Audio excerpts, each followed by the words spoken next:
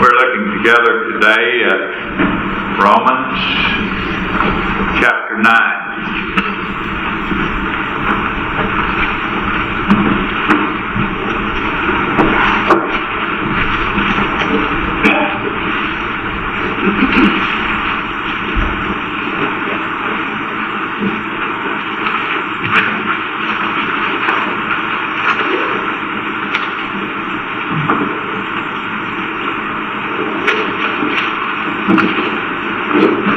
Sunday evening,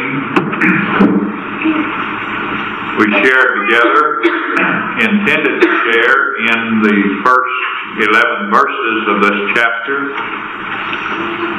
and I was not able to cover all of that passage. Today, we will try and look at verses 7 through 15 or 16, somewhere along in there. So let us read those verses together today.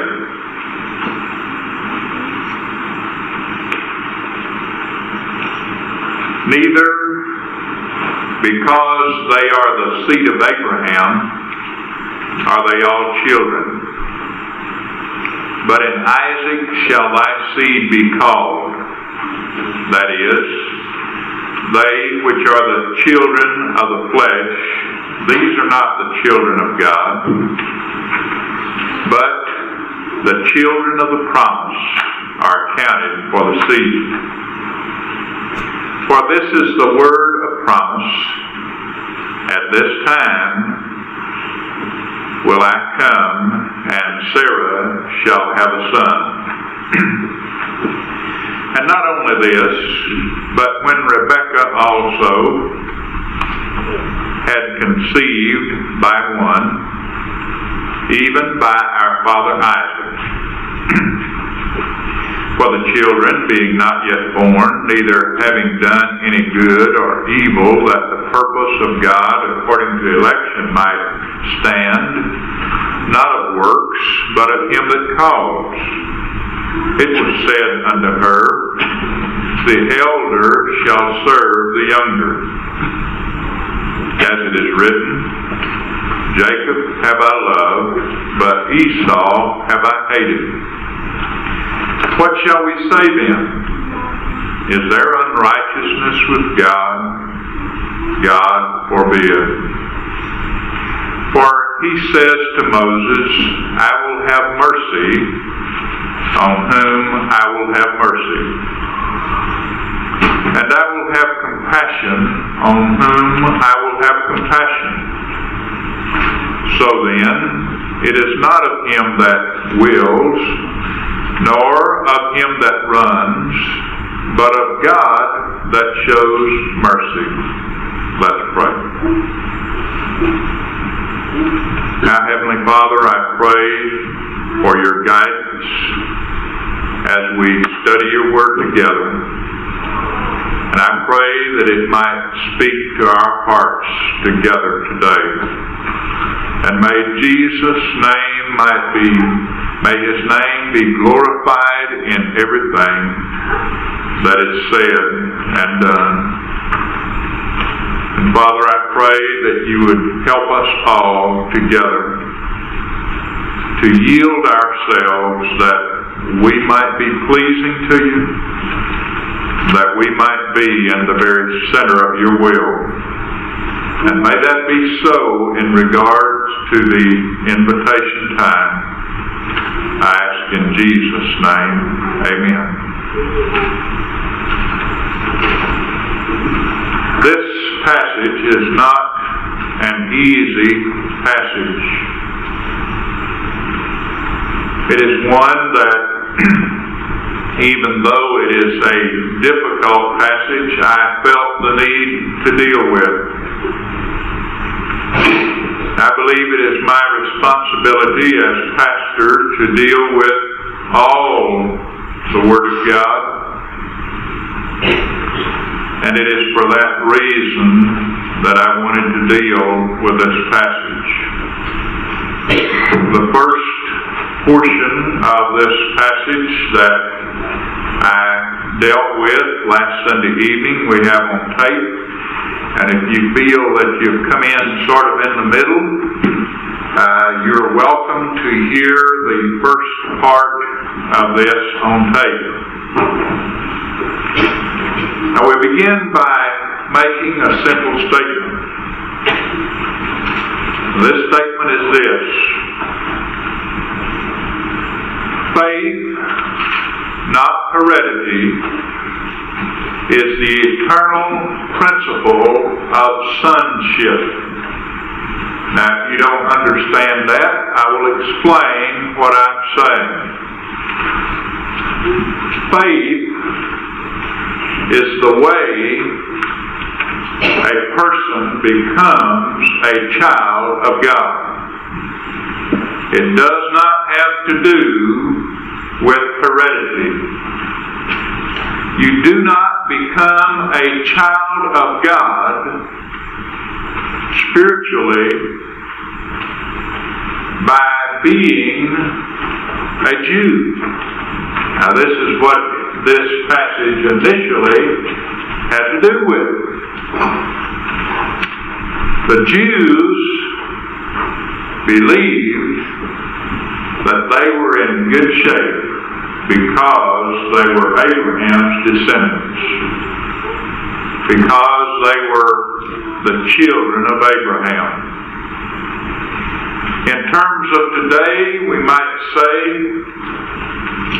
if my mom or my dad is a Christian, that makes me all right, just because my mom or dad is Christian. But if we understand the Word of God, we know that that isn't so. There are people today who are saying something along that line. There are people today who are saying that everyone is a child of God. And I guess in a physical sense that's true. But we need to become a child of God spiritually as well. And that takes place through faith. Another thought in this area would be to say that if I attend church or I become a member of a church, then I am in good shape. But it takes more than church attendance or church membership to become a child of God, spiritually speaking. One might say, I'm an American, therefore I'm a Christian. How many of you saw Treasure Island not too long ago on TV? I saw part of it, and I saw good old Ben Gunn. If you've read the story, you're familiar with Ben Gunn. Ben Gunn says, I haven't heard a Christian voice in all these years that I was marooned on this island. A Christian voice. Well, he was taking that term rather loosely. It takes more than these things to be a child of God. And faith, not heredity, is the way that you become a child of God. Now there are a couple of examples that are given in this passage that we read today of this truth. The first example, an example that faith, not heredity, is the way that you become a child of God, is found in verses 7 through 9. The Jews were saying, we are Abraham's seed. Oh, there was a lot of controversy in that time about who was Abraham's seed. And I believe we still have that controversy today. as we look to Palestine, we have descendants of Abraham, descendants of Isaac, who say, we are Abraham's seed. Then on the other hand, there are those who are Ishmaelites, who say, we are Abraham's seed. And if there are any descendants of Abraham from his wife, late in life, after Sarah died, and he took Keturah as his wife, if there are any of those around, they are saying, we are Abraham's seed. But Paul says very simply that Abraham's seed, in the sense in which he is speaking about it, has to do with those who are, in a sense, the descendants of Isaac, who is the promised son. And those who were Ishmaelites were descendants of Abraham, but they were not Abraham's seed. And those who were descendants from Keturah were Abraham's descendants indeed, but they were not the seed of Abraham. Now, the whole problem, or part of the problem, comes about in the fact that the Jews look at this whole picture and they say, well now, we are Abraham's seed, and the reason we're Abraham's seed is because we are descendants of Isaac. We are descendants from Sarah. And the argument goes on. But Paul says very clearly in verse 8 here that faith, not flesh, is the principle that God goes by in regards to those who become children of God. And we get on down to the place where we have to say that ultimately the promise of God does not have to do even with Isaac in the flesh, but it has to do with Jesus Christ and those who put their faith and their trust in Him. And so faith is the factor that is important. That example is to say very simply this: not the descendants of Abraham from Keturah, nor the descendants of Abraham from Ishmael, Hagar. Not these are the ones who are the seed of Abraham, but he makes it clear that the children of God are the children of the promise, those of Isaac, that have to do with faith, not with flesh. Then he says in verse 10, and not only this. Now what he is saying by these words is simply this. Not only this or not only that.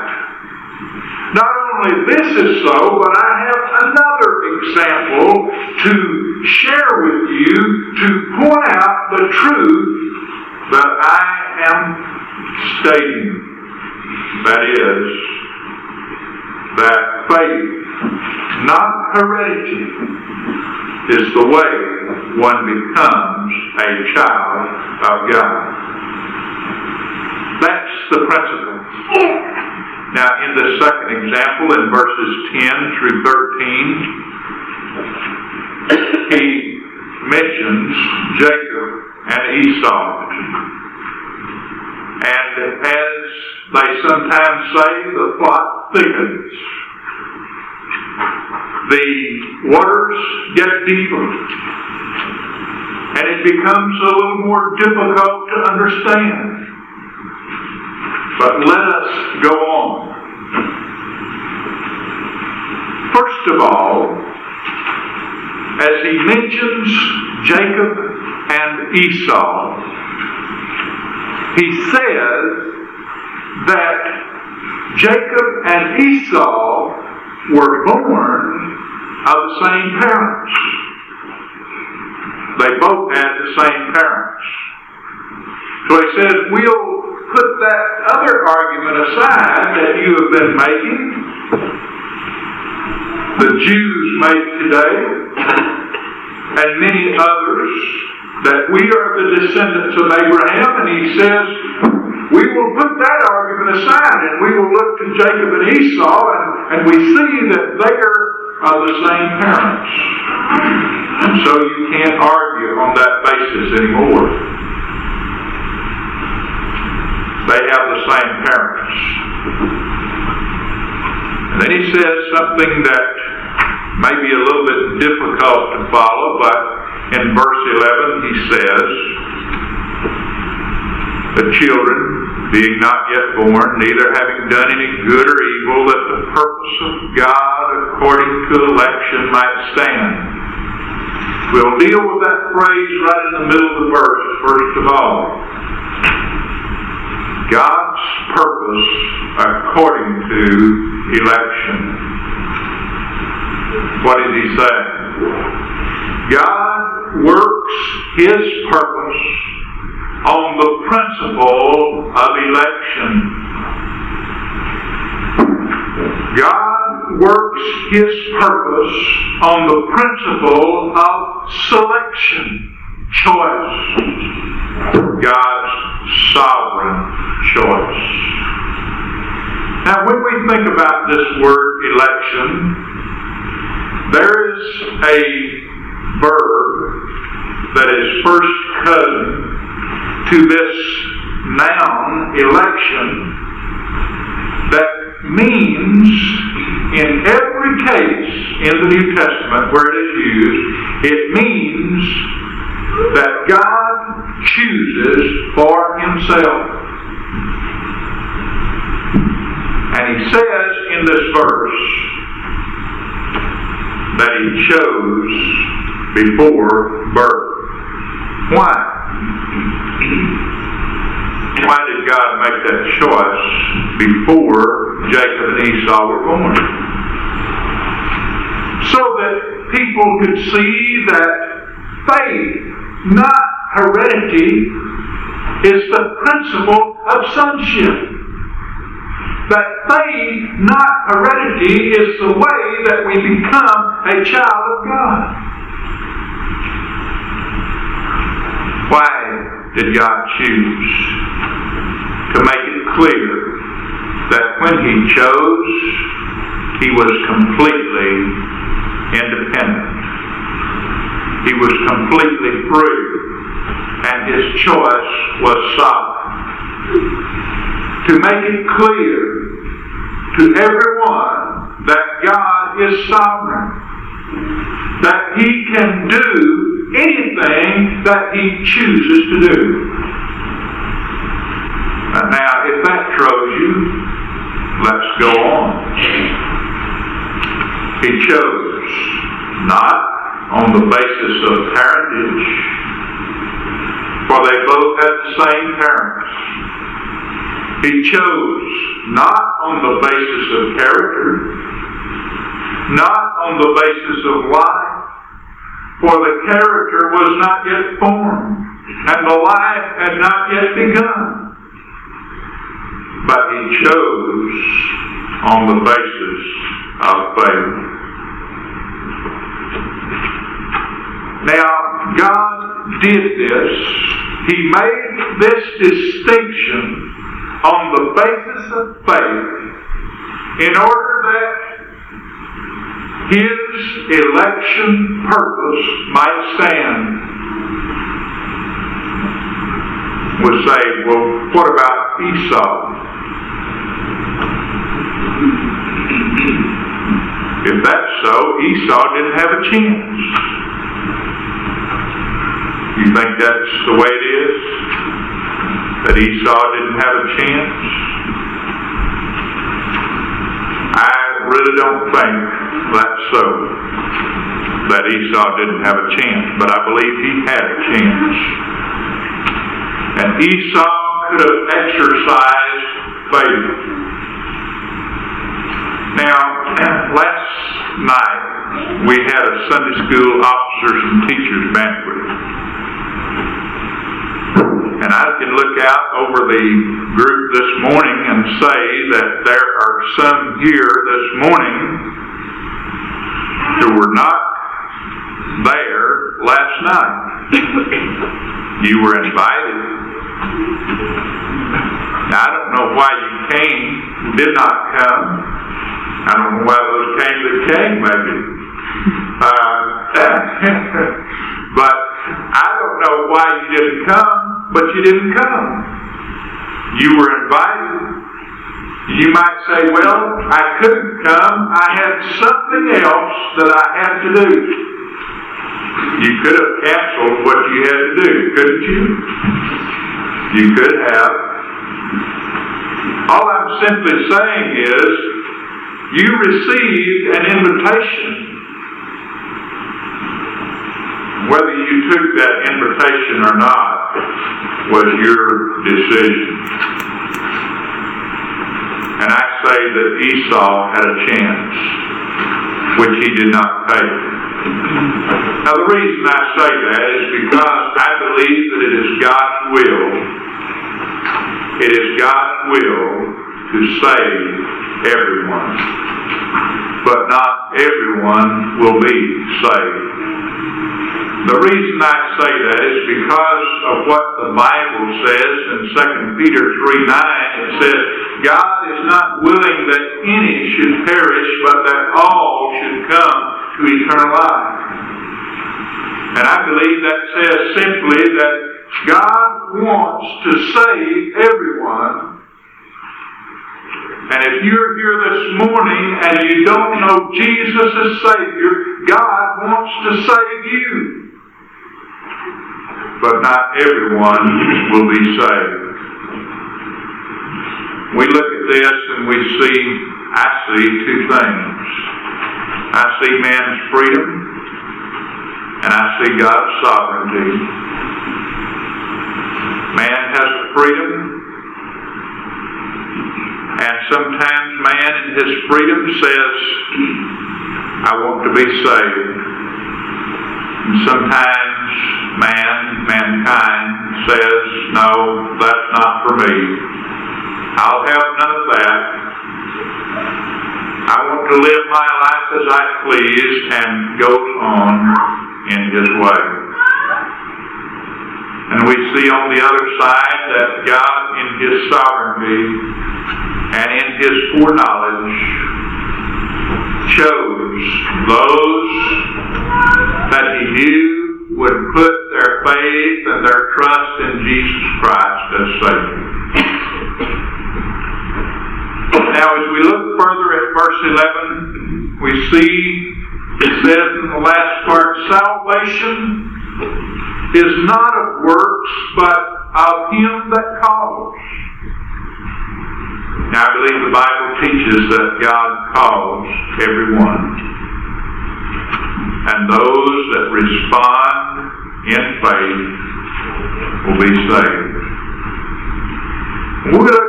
When we look to the New Testament, we see in all the New Testament 7 times this word that is translated here, election, is found. 4 times It is found in the book of Romans. Romans 9:11 and chapter 11, verses 5 and 7 and 28. Most of the time, it is found in Romans. And when we think about election, we can say a couple of things. Election is always only in Jesus Christ through faith. Election is God's selective purpose in Christ for the salvation of mankind. It's on the basis of faith, and it's on the basis of foreknowledge. As we think about God's purpose, and I shared this last Sunday night, and I mentioned this again because I think that it is important. God thought about this. We think about this in terms of deliberation. When we think about God's will, the word you will find again and again in commentaries is the word deliberation. God deliberated. He thought about this.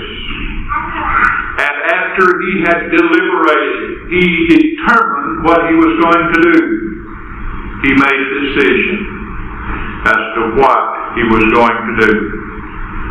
I said very simply last Sunday evening that God could have saved everyone. Couldn't He?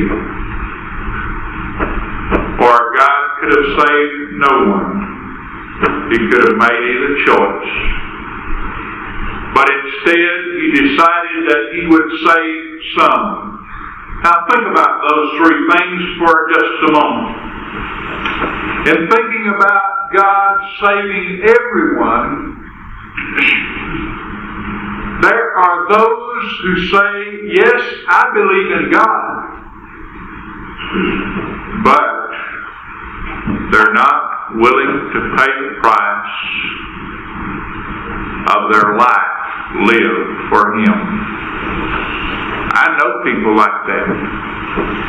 People who are ready to believe in God in a general fashion. And they may even go to the point of making a so-called profession of faith in Christ.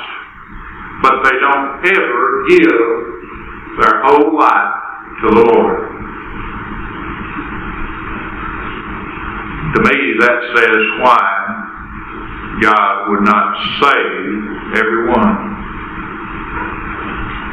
We think about God not saving anyone, and we say very simply, in terms of justice, we deserve hell. Every one of us, none of us deserves to be saved, not a one of us. But God, instead of going that route, because of His great mercy and because of His grace, He decided to save some. We see in verse 13 a very difficult verse in understanding. He says, I love Jacob, but I hated Esau. I think that has probably caused a lot of people a lot of difficulty in understanding. I loved Jacob, but I hated Esau. I told some that in my study I looked at 6 or 7 commentaries on this passage. I had a great deal of difficulty in digging out these things. Several commentaries said that when he says this, that he is not talking about the man Jacob and the man Esau, but he is talking about the nation. When you turn back to Malachi chapter 1, verses 2 and 3, where this quote is taken from, you can see what they're talking about. But I think ultimately we have to include the individual in the whole picture. What does he mean? Does this mean that God actually hated Esau and loved Jacob? I don't believe so. And I will give you the reason why. Let me give you what I think is the meaning. I believe he is saying, I loved Jacob, but I loved Esau less. Jacob I loved, but Esau I loved less. I preferred Jacob more than I did Esau.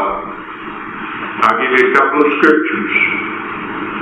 Genesis chapter 29, verses 30 through 33. You want to jot that down? I'll tell you the story. Jacob married two women. Can't have that these days, can you? Jacob married Rachel and Leah. And in that passage, it says that Jacob hated Leah.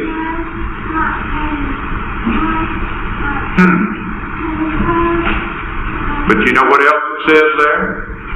It says Jacob loved Rachel more than he loved Leah. And I believe that is the meaning of the word hated in that passage. He loved Leah, but he loved Rachel more. And when it says that he hated Leah, it is saying that he loved Leah less than he loved Rachel. We look to the New Testament. In Luke chapter 14, verse 26, there it speaks of following Jesus. And it says, Jesus says, when you follow me, you are to hate your family and to hate your life. Do you hate your family? Any Christian here this morning that hates his family? I really don't think so. There again, I say that what he is saying is, we are to love the Lord first. And we are to give him our life. And if it comes to a choice between family and God, we choose God. If it comes to a choice between Jesus and our lives, we choose Jesus. Jesus first, and family and life second. What are the grounds for election? Are we to make the grounds for election to be love, the emotion of love or hate? I think not. But the grounds for election are foreknowledge and faith. Foreknowledge and faith. At verse 14, we think here for a few moments. If God chooses to do this, we say, if God chooses to do this, someone says to Paul, is God unrighteous? Is God unjust? Is God unfair in his dealings with man? No. Paul says, God forbid that this be so.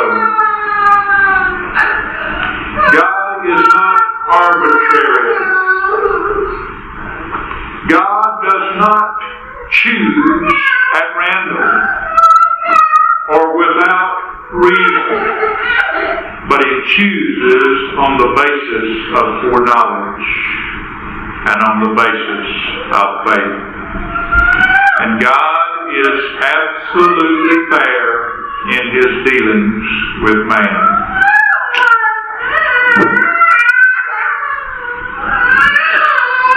Let's pause at this point. We'll not continue on from here. And let's deal with this in an invitational way. And let me ask you to join with us again this evening as we continue on in this passage. And let me close the thinking today with this thought. God is absolutely fair. And I say this to you without any doubt in my mind that He is fair. In every case, He is fair. And I say this on a personal level and say that I know that God is fair because He has shown mercy to me. And He has shown mercy to you. God has been merciful to each one of us. Let me ask you, consider your age today and ask yourself the question, has God been merciful to me? Oh, yes, He has.